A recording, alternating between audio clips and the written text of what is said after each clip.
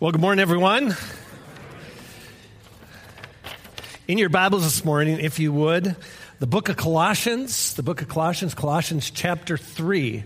If you haven't brought a Bible with you this morning, there is words that are going to appear up here on the screen for us as well. Colossians chapter 3. I want to talk to you this morning a bit about our life in Christ. Paul says in this section here, he says, Christ, who is our life. And I don't know about you, but that is something that I want. He's talking both quantitatively, I think, in the sense that all believers are in Christ, but he's also talking qualitatively in the sense that there's a certain quality about our life in Christ. And he says it this way, that Christ, who is our life. That's something I think we all want. Because there is something about being in Christ and him being our life that meets every longing of our heart. Every desire our hearts ever had, he will meet that. Now, he might not meet it the way that we thought it would be met before we came to Christ or at a particular intersection in our life in Christ, but ultimately, Jesus will meet every desire of our heart. So Paul talks about this in verses 1 through 4, which we're going to talk about in just a second. And then in verses 5 and following, I think to about verse 11, he's talking about those things that we should stop doing if we really want to have this qualitative life in Christ, this life where Christ is at the center. He is all and in all. And then from verses 12 down through the end, through 17, he talks about those things we should do. Life is never just things we don't do, but many times things we don't do, and then those things we do to replace those other things.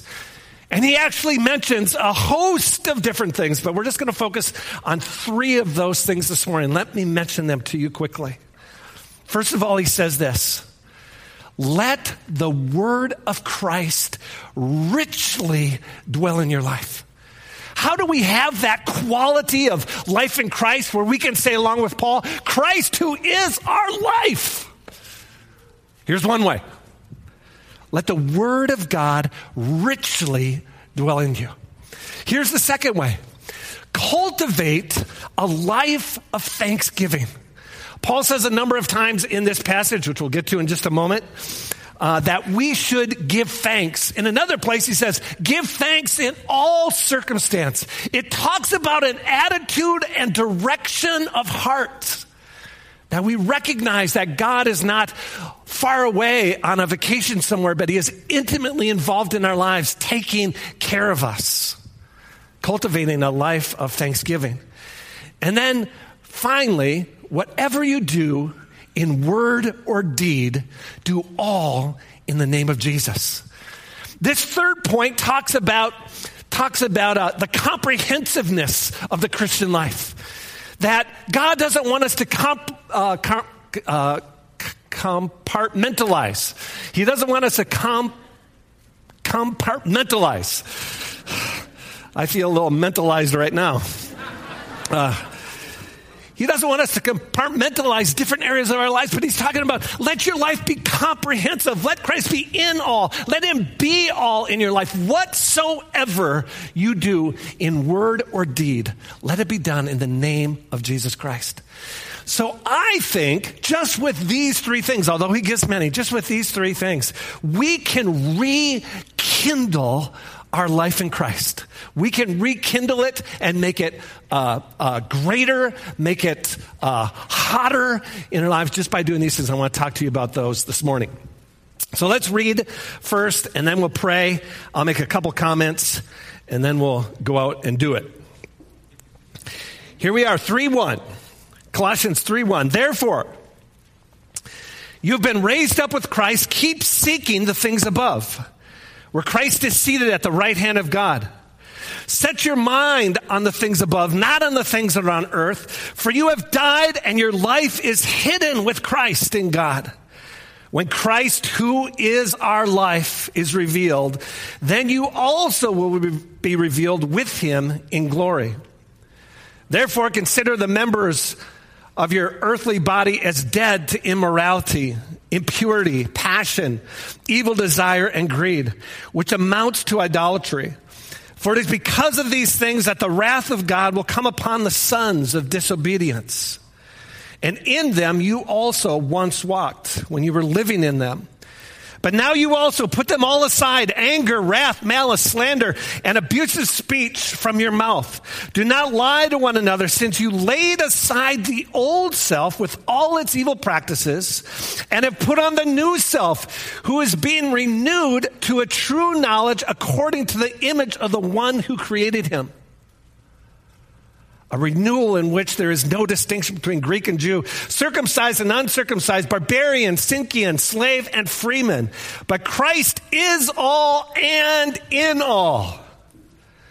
So as those who have been chosen of God, holy and beloved, put on a heart of compassion, kindness, humility, gentleness, and patience, bearing with one another and forgiving each other whoever has a complaint against anyone, just as the Lord forgave you. So also should you. Beyond all these things, put on love, which is the perfect bond of unity. Let the peace of Christ rule in your hearts, to which indeed you were called in one body, and be thankful. Let the word of Christ richly dwell within you, with all wisdom, teaching and admonishing one another with psalms and hymns and spiritual songs, singing with thankfulness in your hearts to God. Whatever you do in word or deed, do all in the name of the Lord Jesus, giving thanks through him to God the Father. Let's pray together this morning. Lord, we just want to say thank you, like we've already prayed once this day, here anyway, for your closeness and for your nearness, for your desire to walk with us. Lord, we know that you aren't in a faraway place looking at us going through our struggles, but that you are there with us. In every valley we ever go through and all that we'll ever do, we can never flee from your presence. And so we just say thank you for your closeness and nearness here this morning. We want to say thank you for what you want to do in each one of our lives, even yet this day. And so, Lord, we pray together, let your word come. Let it come into our hearts to bring the change, to mold us and to shape us into that image of the Lord Jesus Christ. Have your way, we pray, and we ask it all in the mighty name of Jesus. Amen. Okay, first of all, our life in Christ. Here, verses 1 through 4. Therefore, you have been raised up with Christ. Keep seeking the things above, where Christ is seated at the right hand of God. Set your mind on the things above, not on the things that are on the earth, for you have died, and your life is hidden with Christ in God. When Christ, who is our life, is revealed, then you will also be revealed with him in glory. First of all, note this. Paul begins this section by saying, therefore, if you have been raised up with Christ. When he says therefore, he is referring to the previous 2 chapters in the book of Colossians. Now, you may not know this, but Colossians is broken up into 2 easy, maybe not so easy sections, but 2 sections. The first section is talking about the Christian life, what God has done in our life. And the second part, which we're looking at today, part of that is the practical part of our Christian life. And so where Paul says here, therefore, if you've been raised up with Christ, he's talking about those things which he's mentioned in chapter 1 and chapter 2, including this, that we have been rescued. That Christ came to earth looking for us, searching for us, to rescue us from the wrath of God to come. That was his desire from the creation of the world, that he would have those that he would come one day and rescue out of the world. Rescue in this present tense and rescue for the life to come. God is on a rescue mission in the earth. He isn't standing far away waiting for us to claw our way to him, but he is actively coming after his people and the lost in the world. We are only partners with him. We don't have to do it all. We just simply have to be witnesses when God asks us to speak. We just simply have to speak out when he asks us to speak. So he has rescued us. He has also redeemed us. He has taken ashes and given us beauty in their stead. He has taken a life and made it into something beautiful. He's redeemed us. And then finally, he has reconciled us. The Bible tells us in the Old Testament that our sin separated us from God, that somehow we couldn't quite reach God because of the sin in our lives. But when Jesus Christ came into our life, he took that barrier out of the way. He took that barrier out of the way and he reconciled us with God. And so now we've been rescued, we've been redeemed, and we've been reconciled. And Paul refers to this as being raised up. We have been raised up in Christ. So Paul says, since these things have happened, since you have been raised up with Christ, keep seeking the things above, where Christ is seated at the right hand of God. Set your mind on the things above, not on the things that are on earth.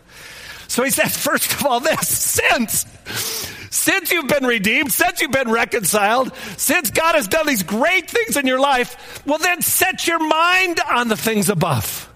Set your mind on those things where Christ has seated. Set your mind on the things that now apply more greatly to your life than the things that are on earth. In fact, he says, don't set your mind on the things of earth.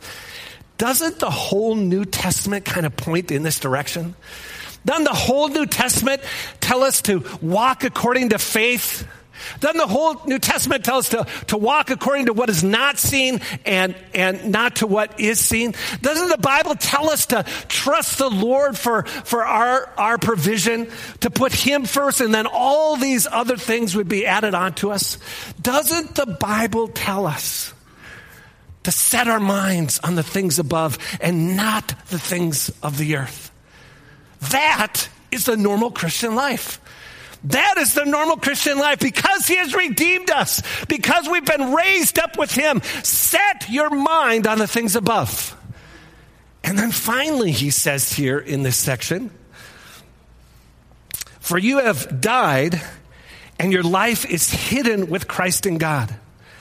When Christ, who is our life, is revealed, then also you will be revealed with him.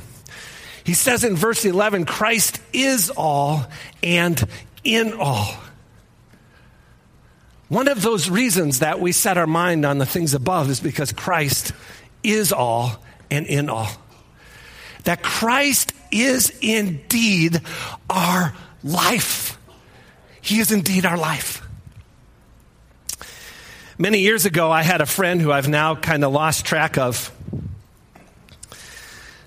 Tom was not only introverted, but he was also shy. And so he was just a hard guy to get to know. His wife had come to our church. She loved the Lord. She was just so gregarious and outgoing and kind and just lovable. But Tom was also lovable, but just very introverted and very shy and very hard to get to know. Tom's wife, Peggy, was a believer, and Tom wasn't. And so I wanted to get to know Tom. I wanted to introduce him to Jesus. I wanted him to know what Jesus would do for him and what his life could be like in Christ. And so I befriended Tom, and I started to just hang out with him on occasion. Tom loved horses. He ran the horse barn at the UW, and he was a horse trainer. And so I knew if we were out to lunch or something of that sort, and I couldn't quite penetrate that shyness and that extrovertedness that I could just ask him a question about horses. Now, this was kind of a double-edged sword because oftentimes when I asked him a question about horses, the conversation was over. I mean, it was entirely horses the rest of the time. But if I was in a bad spot, I knew I had that card to play. And so I'd ask Tom about his horses or about training or about running the horse barn at the UW. And as we talked about those things, Tom's eyes just lit up.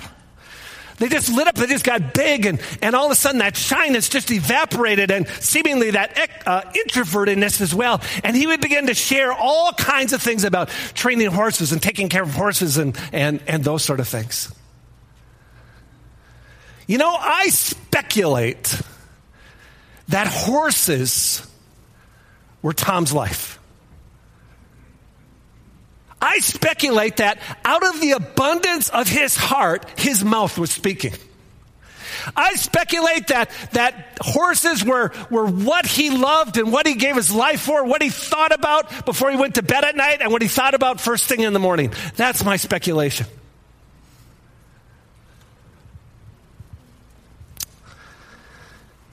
You know, I think the early disciples were that way as well. Only not concerning horses, but concerning the Lord Jesus. As you read through the book of Acts, after the baptism of the Holy Spirit, the Spirit of God was given, you read through those verses, and you see a church on fire. You see a church that's spreading like wildfire across the world. Europe and to Rome and to Asia Minor, and it's just spreading like wildfire. And instead of those early disciples, I'm thinking now about John and Peter. You'll remember the early account of John and Peter going up to the temple. And they're on their way up to the temple and they see a blind man sitting by the gate. And they say, silver and gold have I none, but that which I have I give to you. In the name of Jesus, rise up and walk. And they reach down, take him by the hand, and the man rises up and begins to walk. And he goes leaping and praising God for what the things God has done. But the religious people of the day see this, and they say, we can't have this. So they bring him before the council. And they say, you guys can't be preaching Jesus. And their response is, we can't help but speak of him. We can't help but speak of what Christ has done in our lives. And it says at that point that they warned them. They warned them and they threatened them not to speak again about this Jesus. So what'd they do? They went out speaking and preaching about Jesus. And this time they come after him and they throw him in jail. And they're in jail, and the angel of the Lord comes and rescues them from jail, opens the jail gates, and they go out. And guess where they go? To the temple, speaking and preaching about Jesus. So when the rulers of the council come and they want to bring them out of jail, they send someone and they send someone to the jail and they come back and say they're not there. And they say, well, where are they? Well, they're in the temple preaching and teaching about Jesus. So they go to the temple and they get them from the temple and they bring them before them and saying, hey, we warned you guys not to teach anymore about this Jesus. And they said, we can't do anything else. We can't do anything but speak of him and the things that he has done in our lives. And then it says, after many warnings and after being flogged. Can I see the hands of those that have been flogged? Not too many of us. Oh, couple.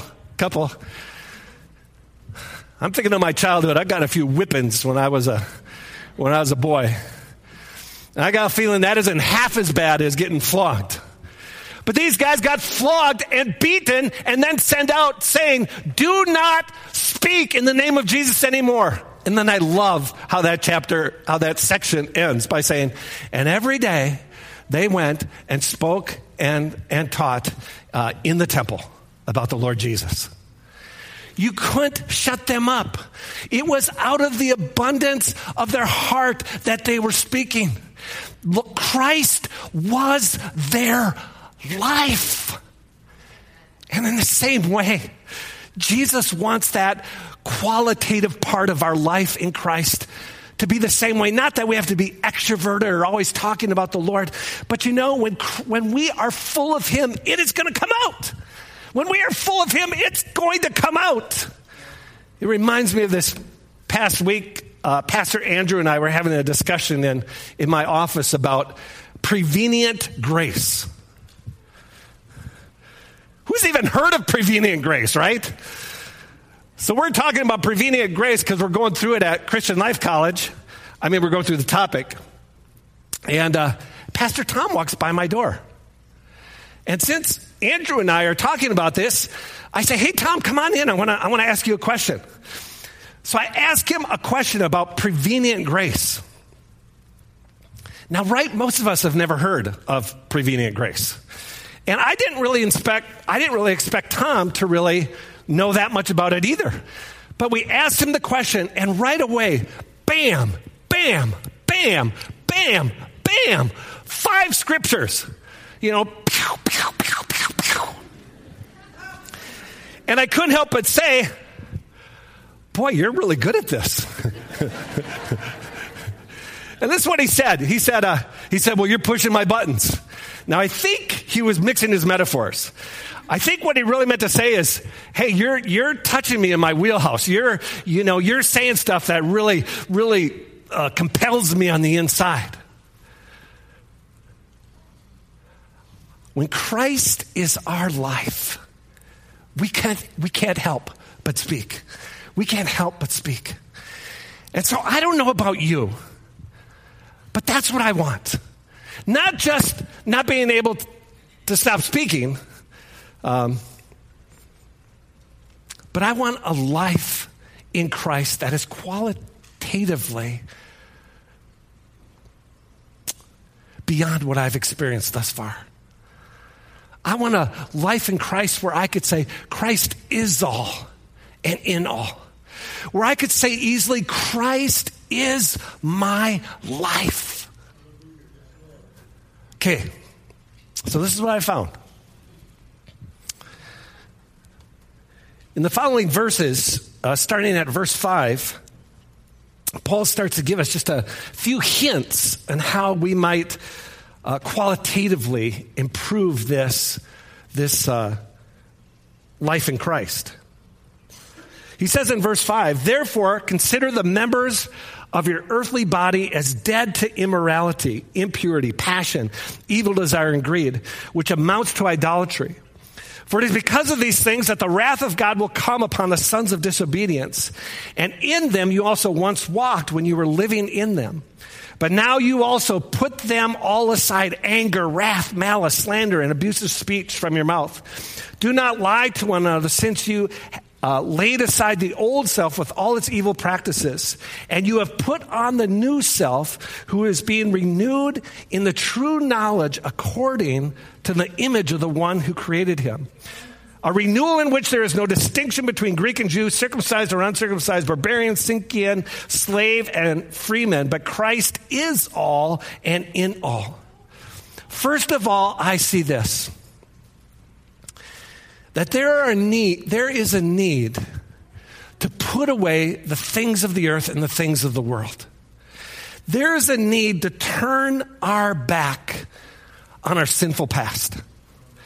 There is a need to make it a habit in our lives of not doing these things. That there are certain things that really do hurt our walk with the Lord, whatever they might be. Whatever they might be. Maybe we have a problem with lying, or a problem with stealing, or a problem with anger, or a problem with pornography, or a problem with whatever. You name it. Those things will hinder our quality of life in Christ.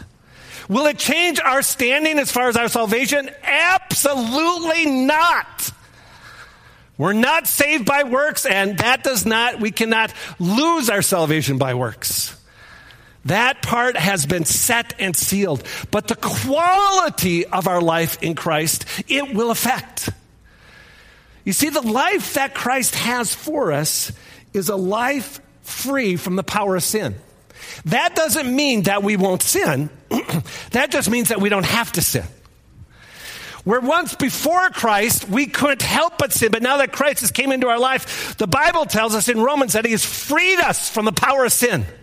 And now we can live a life not free from sin necessarily, but from the power of sin in our lives. The life that Jesus has for us is a life of freedom. It is a life, a beautiful life, a great life, an abundant life. But oftentimes to experience that, we have to leave those other things behind. We have to leave them behind us say, I'm no longer gonna give myself to those things. Jesus said this, whoever wishes to save his life will lose it. But whoever loses his life for my sake and the gospel's, he shall find it. So what Jesus is saying is give up your life. Give that life up. Leave it behind. Die to that life and live for me, and you will truly find the life that you're looking for. Too many times we try to follow Christ without going to the cross. And what I mean by that is simply this. The easy way is to go around the cross and to try to be good and to try to be fulfilled and to try to live the abundant life. But the abundant life is found going through the cross, going to Jesus and saying, I can't do this on myself. I am unable to do this. And when we lay our lives down before him, he shines through us. He picks up that old dusty person and shakes it off and sends us on our way with the Spirit of God within us. And so Paul mentions a number of things here. None of them we're going to talk about. But just I want to say generally that part of it means leaving stuff behind. And he says here in this section, I don't know if you caught it, he says here, put on the new self who is being renewed to a true knowledge according to the image of the one who created him. This is a beautiful, wonderful thing. That Christ is shaping us into the image of the Lord Jesus Christ. What a standard! What a standard. I mean, we will never be like Christ. We will never be like him in that sense. But we will come to that measure of the stature of the Lord Jesus Christ. In Romans, Paul says this, those whom he foreknew, he also predestined to be conformed to the image of Christ. Guys, it's an amazing thing. It's an amazing thing. That's his desire. That's the work of his Spirit to purify us, to bring us along. And we begin to think more like him. We begin to act more like him. We become, as the Bible says, sanctified. We become more holy, so to speak. That's really God's desire. That's really his desire, to bring us along in this thing. And by bringing us along in this thing, he's given us abundant life along with it. So there's a renewal. So leaving these things behind and then putting these things on or doing these things. Now I have 3 things I want to share with you in just the next few moments before I close. I'm calling them habits. Habits. So habit number 1, let the word of Christ richly dwell within you. The word of Christ is essentially the word of God. I mean, specifically, it just means the message of the things of Christ. But for us today, we know even the Old Testament is pointing towards Christ. Obviously, the Gospels are about Christ, and Paul writes about Christ, so essentially he's talking about the Word of God. Let the Word of God richly dwell in you. This word, dwell, is the same word used for the Holy Spirit taking up residence in the believer. It's the same word where the Holy Spirit comes in and takes residence in us. It's the same word that speaks about God coming to earth and dwelling amongst us. It speaks of setting up a home, of making a dwelling, a place where you can abode, if you will. The Bible is saying that this Word of God should dwell in our lives. It's not a passing thing that goes by us, maybe on a Sunday morning between 8 and, or what time do we meet? Never mind.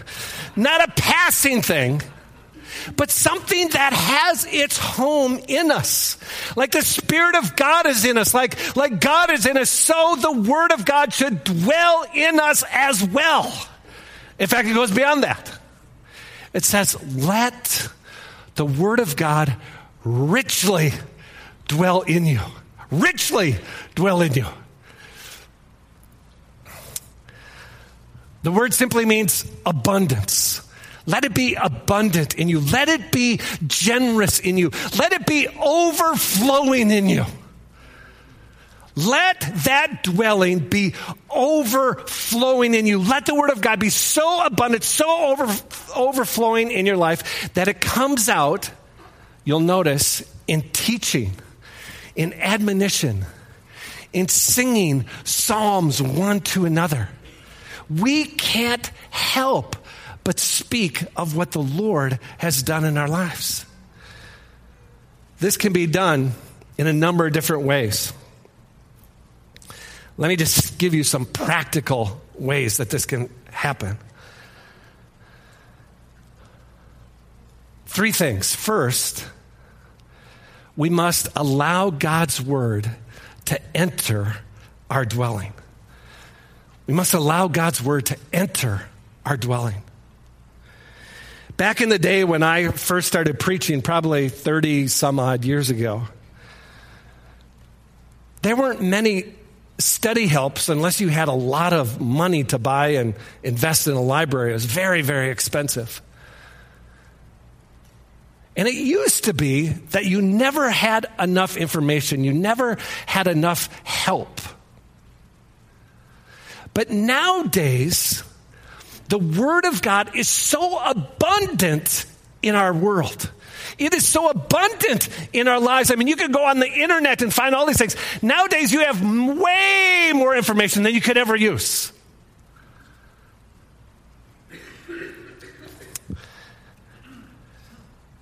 Read the Bible. Listen to it read by others. Use the internet. Listen to podcasts. Listen to teachings online. I don't think I've listened to my car radio for probably, I can't remember the last time I listened to my car radio because I have a little plug-in where I can plug in sermons and teachings and that's all I really listen to in my car anymore. It's a perfect time to get the Word of God in me. So my first point is this. I'm under this heading. We must allow it to enter our dwelling. It's passing by all the time. There's so much of the Word of God out in the world. We just simply have to open our heart to it, allow it to come in. Secondly, we must allow it to richly dwell within us. So not only open our heart to it, not only perhaps just listening to it, but going beyond that, letting it dwell within our hearts. Maybe like this. Taking notes when listening to messages so that you can look over them again at some later point. Studying the Word of God in a group with other people.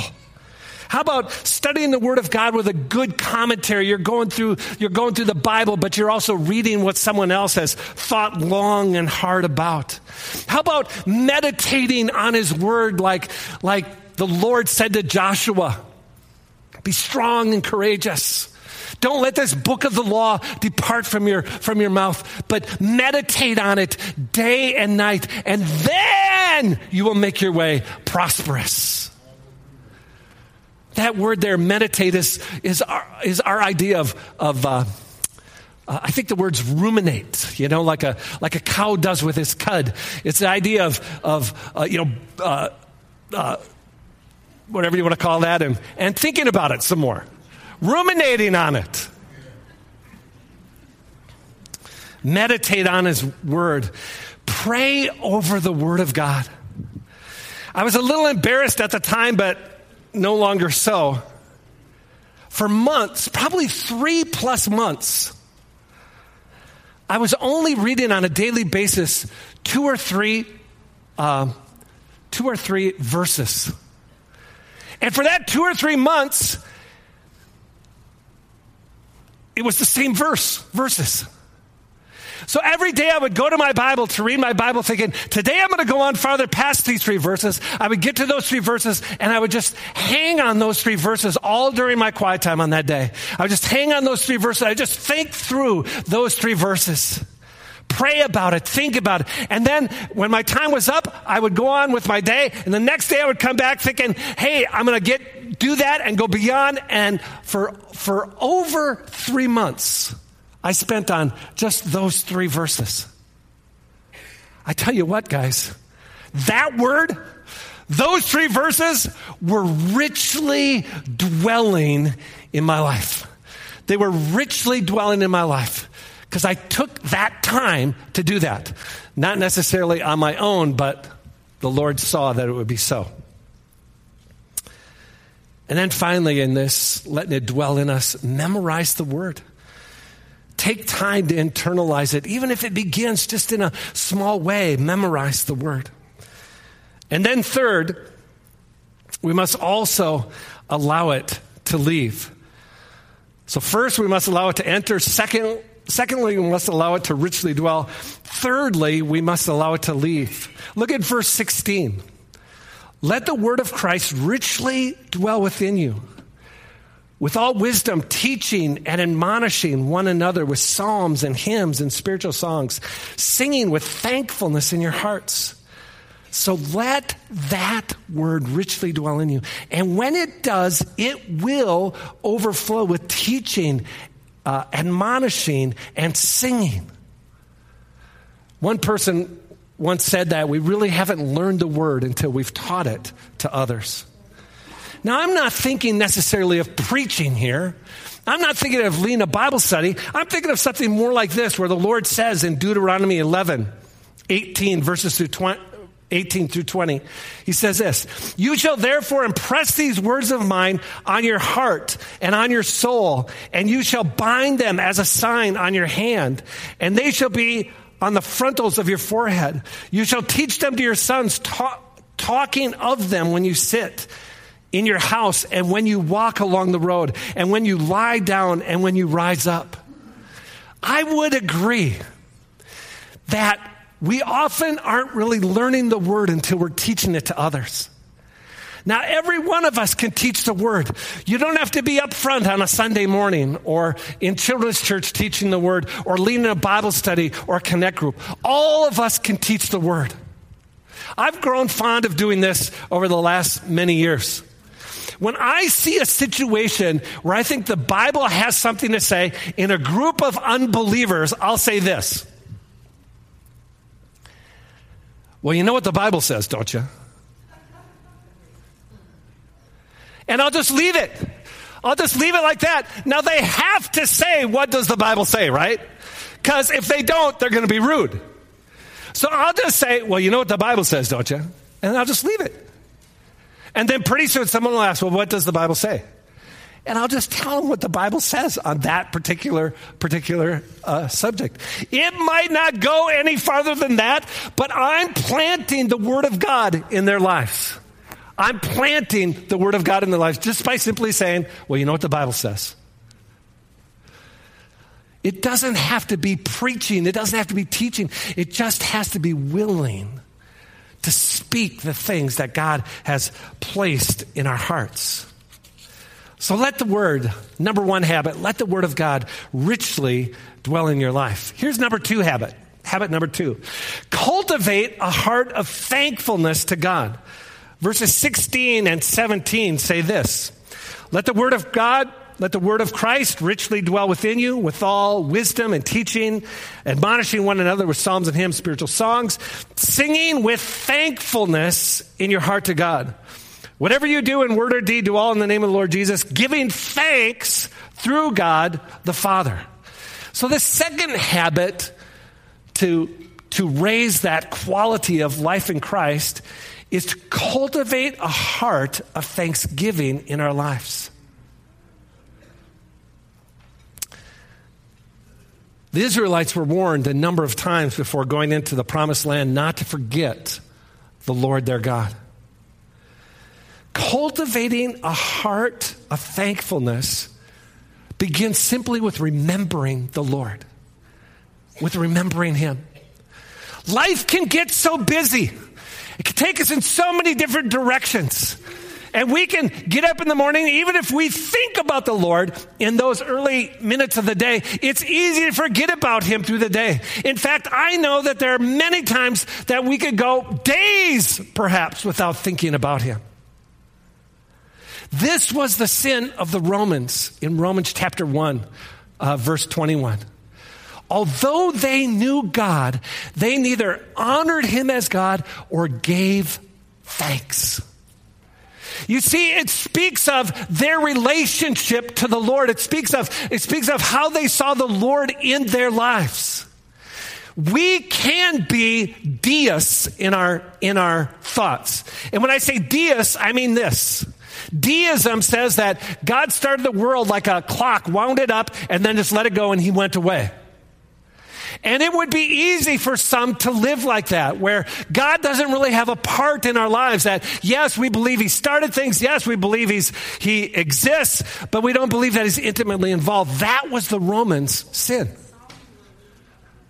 They neither honored Him as God nor gave thanks. What the writer is saying here is that God is intimately involved in our lives. He is intimately involved in every way, and so our lives should be a model of giving thanks back to Him. Thank you, Lord, for the things You've done. One of our pastors, we begin our prayer meetings on Tuesday mornings, our staff prayer, with just speaking of the things God's done in our midst. Some of those things are spectacular. Other things are very, very subtle. One of our pastors seemingly always shares about God's provision, thanking God for the breath of the day. Thank God that my bills are paid. Thank God that I made it to the office this morning. Thank God. I mean, he's just talking about just the little things that God has done along the way. You know what that says to me? That says to me that there's an intimate connection there. That there is knowledge that God is intimately involved in my life. Some of you might remember this old movie. I think the name of it was Shenandoah or something of that sort. It starred Jimmy Stewart. And in this old black and white movie, Jimmy Stewart played a farmer. And he was just having a tough time of it. In the end, he gets everything squared away and he comes back to his family and those sort of things. But during the middle of it, he is just having a tough time. His wife passes away and farming is just hard, very hard. And when she passes away, it just makes it doubly hard. But he always prayed before meals because he promised his wife he would. Here's one of his prayers. Lord, we cleared this land. We plowed it. We planted it. We harvested the crops and we fixed this food. We've worked until we're dog-bone tired. None of this would be here if it wasn't for us. But thanks anyway.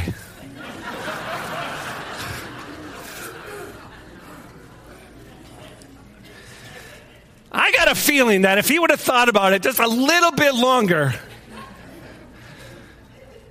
he would have realized that the Lord gave him the strength to clear the land.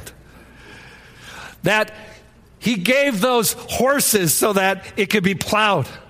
that the very seed he planted was provided by the Lord, that the harvesting of crops only happened because God sent rain in its proper time, that although they worked until they were dog bone tired, thank the Lord they had the strength to do so. True, maybe without them, it wouldn't have been possible. But certainly without the Lord, it wouldn't have been possible. When we're giving thanks in our lives, we can begin by just acknowledging the small wonders of life. Paul says, give thanks in every circumstances. We can do that. We can thank God for the goodness that he has given us, not only for who he is, but what he has done in our lives. As I talk about this, I can't help but think of a story I heard this past week of a pastor who was ministering in a leper colony. And at the end of his message, he was going to lead in a song. And when he asked the small congregation of lepers what song they'd like to close in, one of them turned around towards him, revealing a face without a nose and lips had fallen off. And she raised her hand without fingers so that he could call on her. And when he called on her, she said, I'd like to sing, Count Your Blessings. Remember that old song? Count your blessings, name them one by one. Count your blessings, see what God has done. Count your blessings, name them one by one. Count your many blessings, see what God has done. Wow. Wow. I mean, here are these people, they're lepers. I mean, their lives and bodies are literally falling apart. But they could find those things to thank God for. And certainly we can too. At those times when I find it difficult to find things to thank God for, I remember that probably 90% of the people on this planet would gladly change their best day for my worst day. Because of poverty and pain and disease and sickness, they would take my worst day, trade their best day for my worst day. And then it's easier for me to give thanks. So how do we raise this quality of life in Christ? Number one, let the Word of God richly dwell in you. Number two, cultivate a life of thanksgiving. And then finally, 3, whatever you do in word or deed, do all in the name of the Lord Jesus. In the name of the Lord Jesus simply means just for the sake of the Lord. Note carefully here the inclusive language that Paul is using. Whatever you do, not just word or deed, or in 1 Corinthians 10, he says, whatever you eat or drink, do all to the glory of God. Not just what we eat or drink or what we say or do, but whatever you do, do all. Everything you do all in the name of the Lord Jesus Christ. You see, ancient culture was this way. There was many religions in that day, but most often they did not affect the individual life of the person. There were rituals that they did. They would go to the temple and do a particular ritual, and they'd come back and it wouldn't affect their life in any other way. Paul is saying here that it cannot be for Christ. It cannot be. He must permeate every area of our lives. Whatever we do in word or deed, it must be all done unto him. He's speaking against compartmentalizing our life. He's speaking against, hey, in this arena, I'm a Christian. In this arena, I'm not.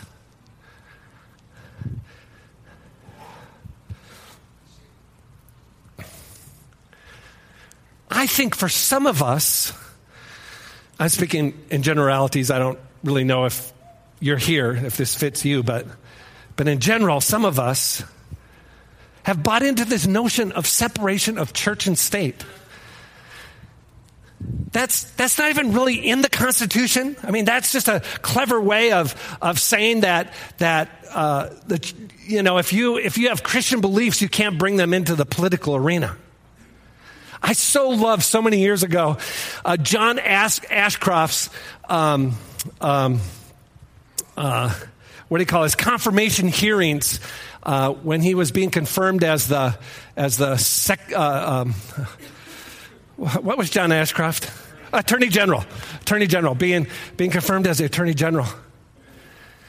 And some know-it-all thought he was going to stick John Ashcroft to the floor, by saying, well, we know that you are a committed Christian, and we know that you have a strong Christian faith and strong Christian beliefs. And he went on for a long time telling John Ashcroft of how impressed he was that he was a believer and held these strong morals and convictions. And then he said, do you think you can be the Attorney General and uphold these laws that maybe go against your faith and that sort of thing? And then he closed it by saying this: do you think your personal beliefs will affect the way that you govern? I mean, in so many words, do you think your personal beliefs will affect the way that you govern? John Ashcroft said, of course. Of course. I mean, how could you expect me to separate what I believe from who I am? I can't separate those things, but sometimes we try. Sometimes we try to separate. We're one way on Sunday and we're a different way the rest of the week. Or we're one way at work and we're a different way when we're in this group of friends. Or we live life this way when we're here and this way when we're over here. The Bible says, whatever you do in word or deed, do all in the name of Jesus. Whatever you do all in the name of Jesus.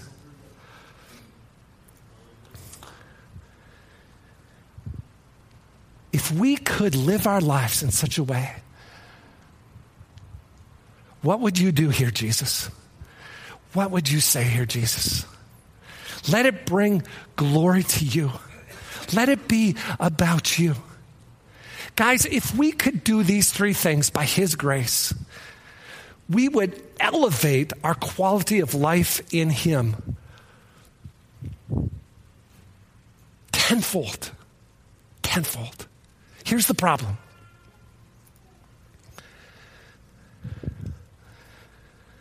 Everyone in this place has upward hopes. Upward hopes. We want to move forward. We want to move upward. But although every one of us has upward hopes, no matter how old we are, no matter how young we are, although all of us have upward hopes, oftentimes we have downward habits. So our hopes are upward, but our habits are downward. What I'm compelling you to do today is to change those downward habits into upward habits to match your upward hopes. To just begin these three habits in your life. Letting the Word of God richly dwell in your life. Cultivating a life of thanksgiving unto the Lord. And thirdly, whatever we do in word or deed, doing all to the glory of Jesus. Let's stand together this morning. If you just close your eyes and bow your head and shut yourself in with the Lord, I just want to pray over you in just a moment. First, I want to say something as your eyes are closed and you're just closed in with the Lord. I want to talk right to you, ma'am. You see, you've come today struggling,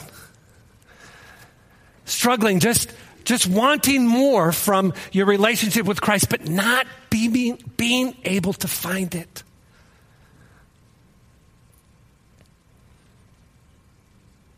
God has something for you today. God has something for you today. We cannot expect that we could do these things without his grace. But I just believe that God's grace is here. It's here, that it's ours. That all we have to do is take just a couple of steps in that direction and we'll see the grace that he provides to help us to accomplish those things that we really want to do, that he really wants us to do. And for you, sir, you've come today longing for more of him, longing for a touch, longing that his hand would just rest upon your shoulder. But this morning, he's calling you upward. The Bible says that if we'll draw close to him, he'll draw close to us. It seems in this case, the onus is on us to first draw close to him. We cannot expect to do that without his grace, but his grace is abundantly present this morning. So as your eyes are closed and you're just shut in with the Lord there, I want to pray for you. And then there's those this morning, albeit a few, that have come and you just don't know Jesus. You want to know him, but you haven't made that step yet. You haven't said, Lord, you must increase, I must decrease. You haven't placed your faith in him to cleanse you from all unrighteousness, to rescue you, to redeem you, to reconcile you, and to seat you on a firm foundation. But this morning you can do that. You can do it right now, but just simply doing this. Just saying, Lord, help. Lord, help. I need your help this morning. I know I can't do this by myself.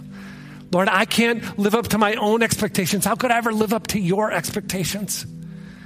Lord, I am unable. Come, save my soul. Cause me to live forever with you in your kingdom to come. Forgive me of my sins and make me more like you. And Lord, for these that have come this morning looking for more of you, looking for the grace to find you, Lord, let it be theirs.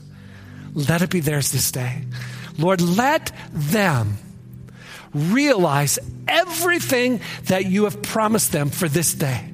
Lord, let them realize that. Let them not depart without having received from you. And so, Lord, I'm praying that for those on my right, for those on my left, for those down front and those in the balcony. Lord, each person, Lord, we're receiving your grace to be what you want us to be. And we pray it all in Jesus' name. Amen. Okay, guys, that's how we're going to end. Pastor Brian is going to lead us in a song. We'll all sing together before we go. When he begins to lead us, I'd invite the prayer teams down. And if you need prayer for anything this morning, you come. There'll be several people down here. We'd love to pray with you. If you're making a decision to follow Jesus for the first time, I would love to pray for you. I'll be right down here in the front. If you'll come down, I'd love praying, sealing that decision with you this morning. Let's sing this song. God bless you.